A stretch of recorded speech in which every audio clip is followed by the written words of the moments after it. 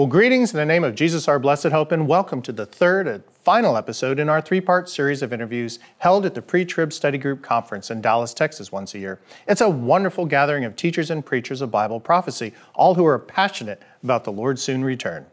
In our first episode in this series, our guest filled us with wonder over the miraculous regathering of the Jewish people back to the Holy Land and the rebirth of the nation of Israel.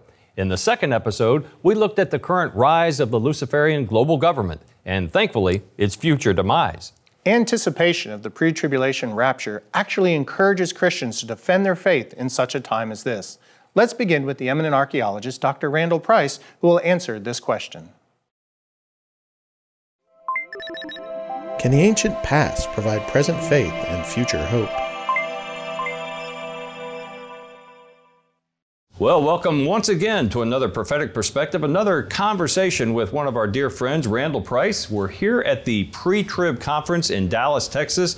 And so, Randall, we're always glad to sit down with you. For those who don't know it, Randall has kind of a nom de guerre. He is known as the real-life Indiana Jones, which is to say he is an archaeologist who has been all over the Middle East, specifically Israel, to understand, even buried in the ground, the truths that are revealed to us in Scripture. So, Randall, what are some of the truths that you could share with us today? Well, let me say, the Indiana Jones now fits. He's in his 70s and making a new movie, and I'm in my 70s. Well, there you go. Why not? So, yeah. All right. Truths buried in the ground, lots of things. I think God that providentially left many of these things to be found at a time when we have more skepticism, more need to connect the reality of our faith with, the evidences of the past. And that's one of the things archaeology does. So you don't have to do much except just get on one of the websites that keeps you updated on archaeological finds, and you'll see all the time there's new things coming up. In fact, some of the more, critical issues like, could Moses write? Here he is, it's, no one could read or write in those days. Well, now we're pushing back evidence to show there was writing and very clear writing, even before the time of Moses, but in the time of Moses as well, Hebrew that could communicate that message. And that's changing things for people and who are critical scholars who were thinking we have to keep pushing the date of the Bible later in time, not in the time in which it actually happened. And that's changing. Many other things in terms of personalities, events historically that said couldn't have happened. Now we know they actually did happen. We have evidence of the people and even left things related to the events themselves. Well, talking about archaeology and proof, this is not something that was dug out of the ground, but I think God's sense of timing, He has not only a sense of humor, but a beautiful, miraculous sense of timing. The fact that the Dead Sea Scrolls were found on the cusp of Israel becoming a modern nation, even of late, since we've started going to Israel, Nathan and I, accompanying Dr. David Reagan, places like Magdala have been discovered and excavated, and you can now go and see wonderful sites that we didn't even know about a few years ago. Yeah, Magdala now has another synagogue they've just found. Really? And they think there's a third synagogue there because it was a very large community. And what's nice is here you have a synagogue from the very time of Jesus, first century, preserved very well. You can see even some of the roads blocked off because of the Roman invasion they were expecting, and all this comes to life. So the very facts of history are still left, their imprint right there. They certainly are. Well, biblical archaeology fascinates me because it proves that the Bible is the Word of God. For many years, many centuries, people say, okay, there was no Chorazin found, or the Hittites, they didn't exist, only in the Bible. What are some of the discoveries, exciting discoveries that you've been finding just in the last, say, 10 years that prove historical facts of the Bible? Let me just go back to the Dead Sea Scrolls, because you mentioned that, because I've spent 30 years of my life involved with that. We were director of excavations for 10 years at the site where the Dead Sea Scroll community was, and then the last 10 years also working on the caves of Qumran, finding new discoveries there. So here we had people who said, well, can we really trust the Bible? Because the Old Testament, which we have, was translated from Hebrew manuscripts that go back 1,000 years. That's a long time, but there's still another 1,000 more years behind there. So in terms of transmitting the text, we know that ancient scribes that have to write these things didn't have glasses. A lot of them, had very crude instruments. They're looking at old worn text. How do we know they didn't make countless errors and mistakes so that we don't have now what they had then? And so it's just kind of whatever someone thought was true. You really don't have the Bible. You have somebody's idea of the Bible. Yeah, that was their criticism. That was their criticism. When the Dead Sea Scrolls are found, all of a sudden that missing length of time was gone. We have now the oldest copies of the Bible ever in existence, going back to 250 years or more before the birth of Jesus. And so you can see how the biblical text was there. And comparing those texts with the more modern texts from which our Bibles are translated, there's almost no difference. There are some very interesting differences, and those are the things that I like to think about because it helps us reveal some of the controversy between Judaism and Christianity over the deity of the Messiah. But otherwise, the text itself is very stable. And there's another testimony to ancient text, and that is none other than Jesus Christ, who 2,000 years ago lived and would say over and over again to the scribes, the Pharisees, "Have you not read?" And he would cite passages or ideas from the Old Testament and validate them over and over again, whether it is the 7-day creation, whether it is the establishment of marriage between a man and a woman. That's a controversy that seems to have been found of late in our own society, but Jesus himself validated the scriptures because he was the author of scripture, he was the creator, and of course throughout the New Testament over and over again there are passages cited from virtually every book to where we can trust that this is the true and living Word of God. Yeah, this may be the first time in history that we've had challenges to some of these very basic ideas that came from Scripture. We've had a Judeo-Christian culture. Even before that, there was the Jewish culture.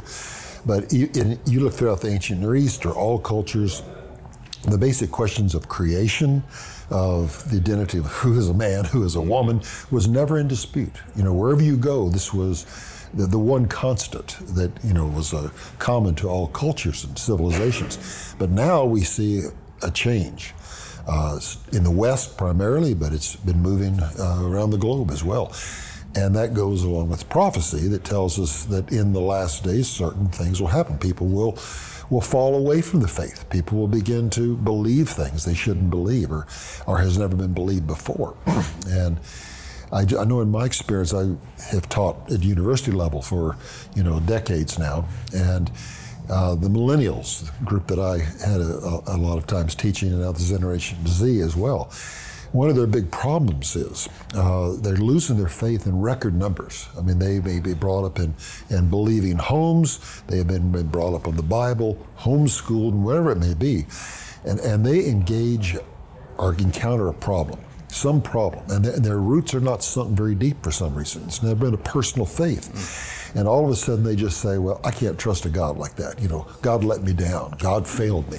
Emotional. And I see this all over the place. And it comes from what the scripture said would happen, that people could not endure sound doctrine. They're not being taught doctrine at all because people's feelings are out there and they're dealing with all these emotional problems. Pastors tend to engage the problems, but not the solution. The solution is a deeper understanding of Scripture, which if they understood, they would be able to trust God, no matter what. It's not about me, it's about God. I serve Him, He doesn't serve me. And these are things but we see as we come closer to the time of His coming, people are moving closer to themselves and further from Him. Well, that's a great question. When dealing with the millennial generation that sees truth as subjective and their emotions are the reality, how as a professor do you teach them doctrine? You just have to hope they will listen. I mean, you try to relate, and one of the things, that's where archaeology and things have been helpful for me, because they want to see the reality of it. Now, they want to see the reality of it in the world, that these things are historical and truly happen. They want to see the reality of it in someone's life. Yes. And so if you yourself, when you encounter these kind of problems, even greater than some of them experience, I mean, they experience not being able to get their favorite coffee or something, but when you have a really problematic time in life, and you handle it in faith, that you say, listen, God is God. Job says, though he slay me, yet I'll trust him. God will always be God. He always is good and does what is right. It's my job to trust him and wait on him, and maybe I'll find out now, and maybe I'll find out only someday in the future. I think that's a very important key thing. You talked about they have roots that are not very deep. And even as Jesus talked about the sowing of the seed, we want our children, our grandchildren to have roots that are sunk very deep. That requires that we are intent about fertilizing, sometimes pruning, but building into their lives. And you said as they witness, sometimes the experiences of challenges I've had in my life are not happening right now, but they happened in the past. So I think it's incumbent upon us to say, let me tell you what I have lived through and experienced, so that they can understand that there's nothing new under the sun in terms of the challenges, especially the spiritual attacks that we come under. And it really steels their minds and prepares their hearts for what lies ahead. Because if we do not do that, let's face it, the old saying is God has no grandchildren. Each one of them has to put their faith in Jesus Christ, but they have to have roots that will weather the storms that are blowing, sunk deep into the rock that is our Lord. Yeah, I was thinking just of a passage while you're talking. In Titus chapter 2, it talks here about Bible prophecy. It talks about the blessed hope. Right. It talks about his soon appearing. And many people say, listen, that's in the future. What does that have to do with me? It's not relevant. I'm saying in this text, it very much is relevant because it ties these things together. It says that we are to live, and it tells us how we're to live, denying ungodliness and worldly desires, to live sensibly and righteously and godly in the present age. That's Titus chapter 2, verse 12. And then it says, looking for the blessed hope. In other words, how are you to live? You're to live looking. So it ties together our life, and it's tied to this hope that we have. Then it moves on to say, and everyone, who has this, he's been redeemed for the purpose of being a people zealous for doing what's right. Okay, we want to do what's right. How do we know what to do what's right? We have to come to the one who is right, and we have to have that hope in us. So as we generate in ourselves this desire and hope, about hoping for a better car, an electric car, a better house, a better job.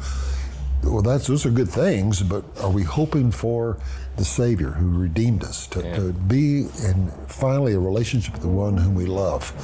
And if we do that, then we are anxious for him to come, just like we're anxious for someone we love to come home or to return from a trip or to get, whatever.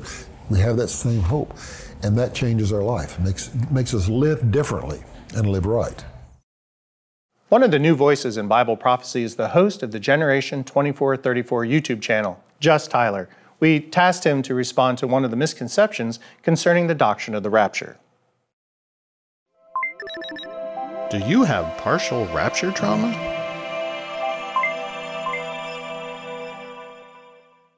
A recent story came out that there was a report done saying that people are getting post-rapture trauma. They learn about the rapture and it ruins their lives because they spend their whole life worrying about whether they're going to be raptured or not, or whether they'll be left behind. And it's called the partial rapture theory, this idea that only some people will be raptured up to heaven. So to find out if that is true biblical doctrine or not, we brought Tyler here from Generation 2434. He's one of the new faces to Bible prophecy. So new, in fact, that Tim and I really don't know you very well. So could you tell us what Generation 2434, what does that even mean, and what is your ministry's outreach? And then we'll jump into answering that question. Sure. So Generation 2434 comes from Matthew 24:34, where Jesus says, "This generation shall not pass away until all these things be completed."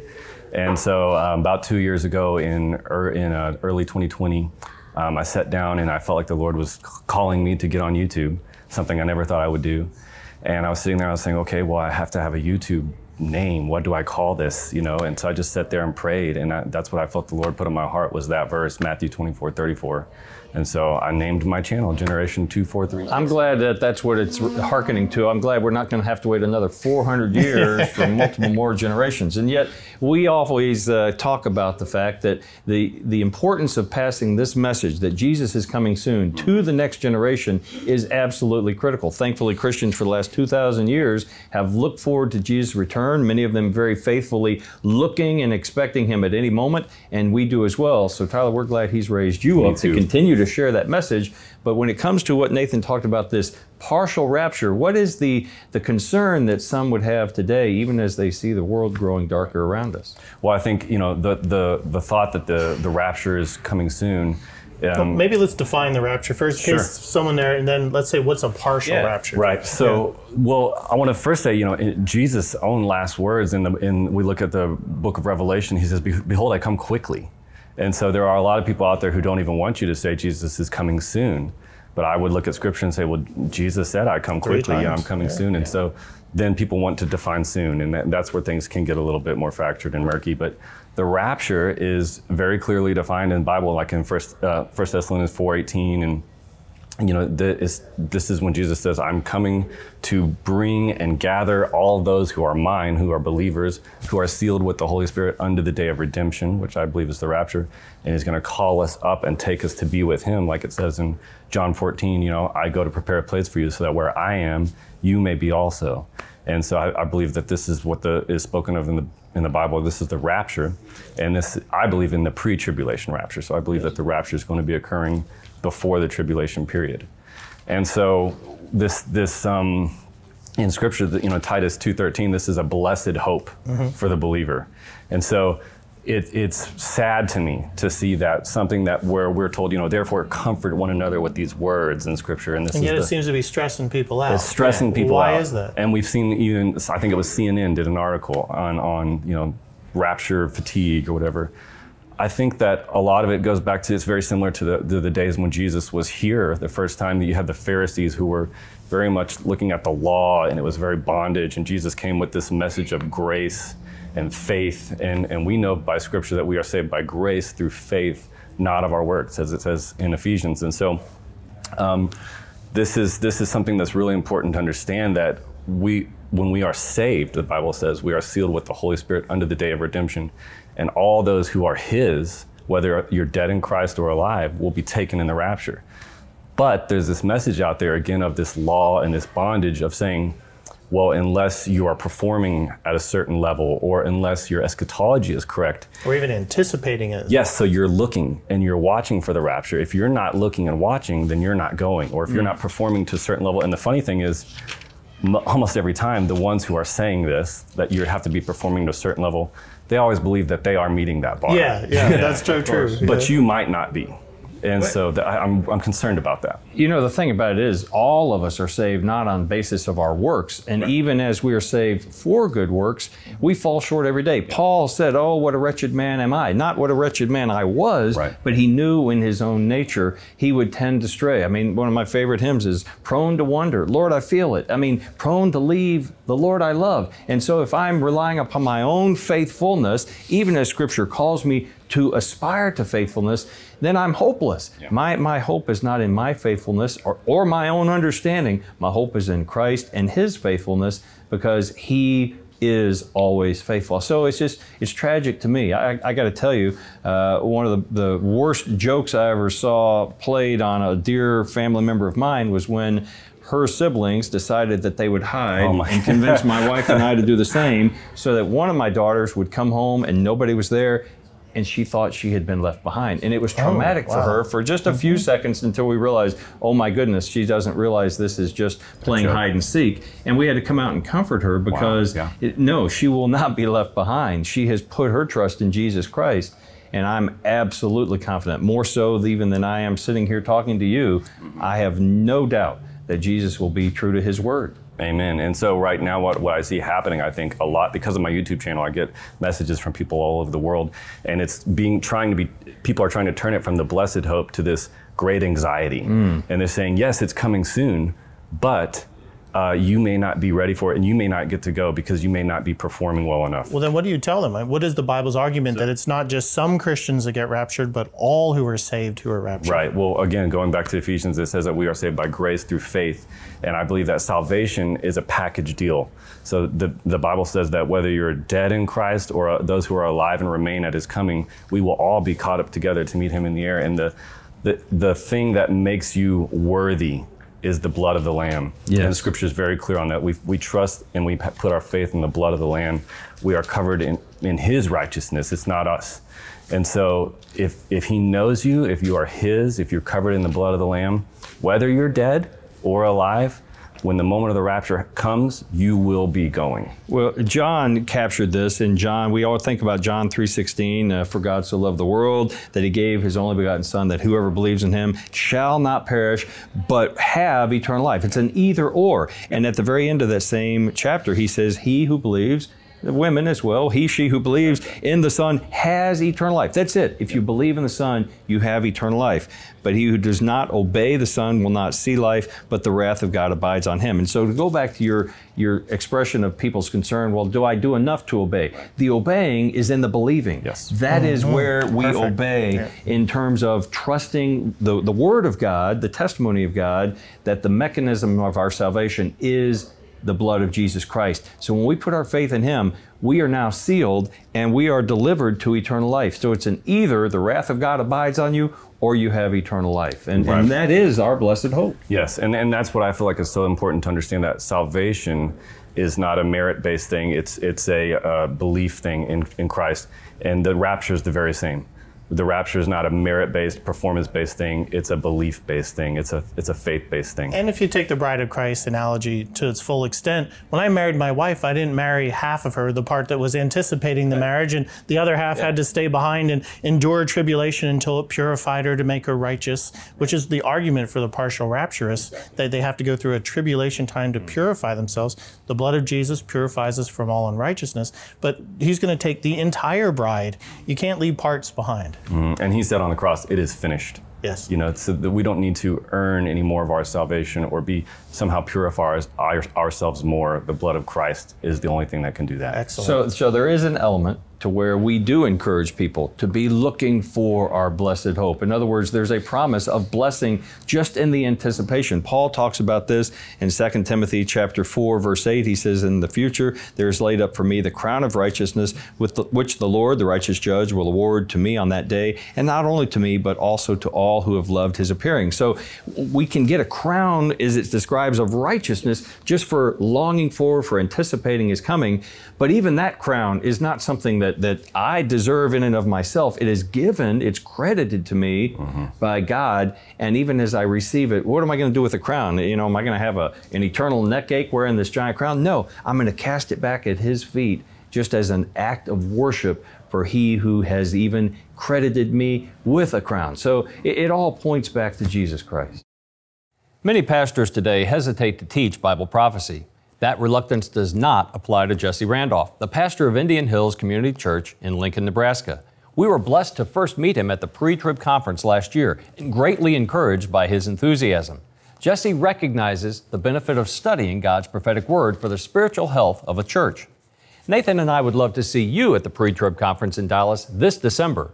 For now, let's conclude with Jesse's response to the following question. How do churches benefit from pastors teaching Bible prophecy?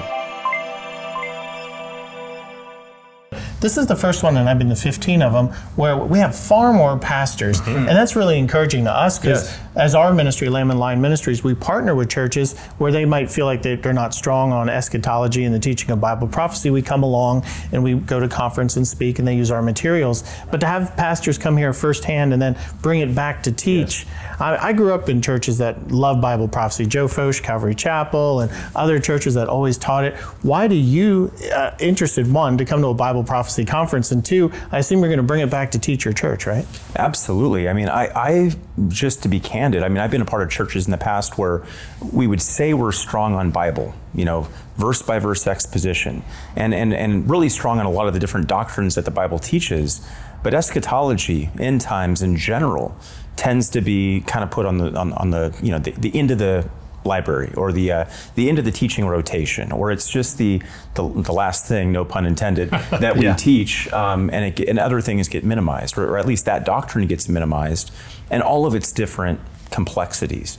So, you know, I've been part of churches that have been faithful in so many areas, but I think probably because of fear. more than anything. Okay. Pastors have been a little reticent to get into some of the details about all that the Lord has revealed to us about what will come in the end. And that includes everything from the millennial reign of Christ to the timing of the tribulation to the new heavens and the new earth. It just becomes kind of this murky mess. And we know from you have 1 Thessalonians open right there that it's a great source of comfort to know that the Lord is going to come for his church and take us to be with him and rapture us. But some of the mechanics of what that looks like and some of the order and the sequence of how God has meticulously laid everything out in his end times program is kind of left out of the equation. So my goal in being here is to both encourage the faithful members of my church that have been coming here for years, but also to your point, to take it back and teach it faithfully. Well, I think it's very encouraging to both of us to see you and others like you here because, again, there is a fear.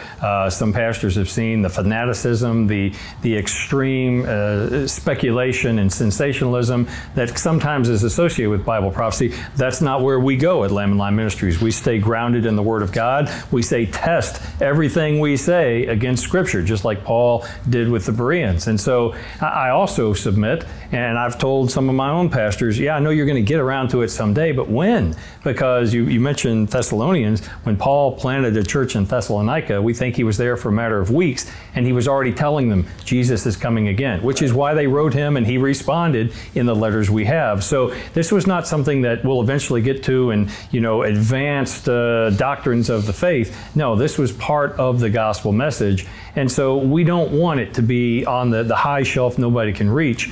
We want people motivated, toward holy living, toward urgent evangelism, and keeping their eyes on Christ. And boy, that's a message that resonates and should with any church, I would hope. If that's not practical and pastoral, I don't know what is. You're very good. Right? Yes, sir. Well, so tell us a little bit more, Jesse, about what message in particular about the rapture eschatology, because we could get into the weeds and we don't want to be divisive, even those that would disagree, but what really resonates in your heart?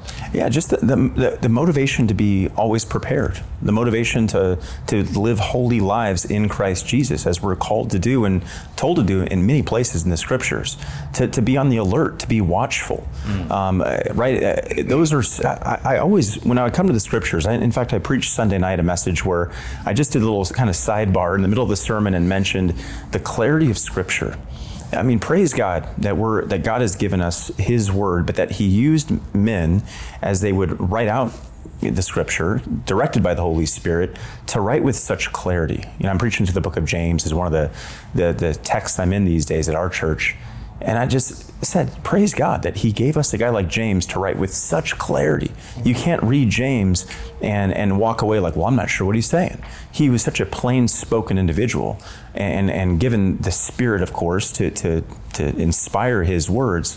But that's one thing, is the words that we have about the rapture, the words that we have about the tribulation that the church will not go through, the words that we have about the marriage supper of the Lamb that we just heard about presented at this conference. There's such clarity there. And if you read the scriptures sequentially, and if you read them submitted to the Spirit, you're going to see what it reveals. And then that's going to lead to the kind of holy living that we're called to live in this life, on this earth, in these bodies, in this flesh that we're still in, as we prepare for the blessed hope.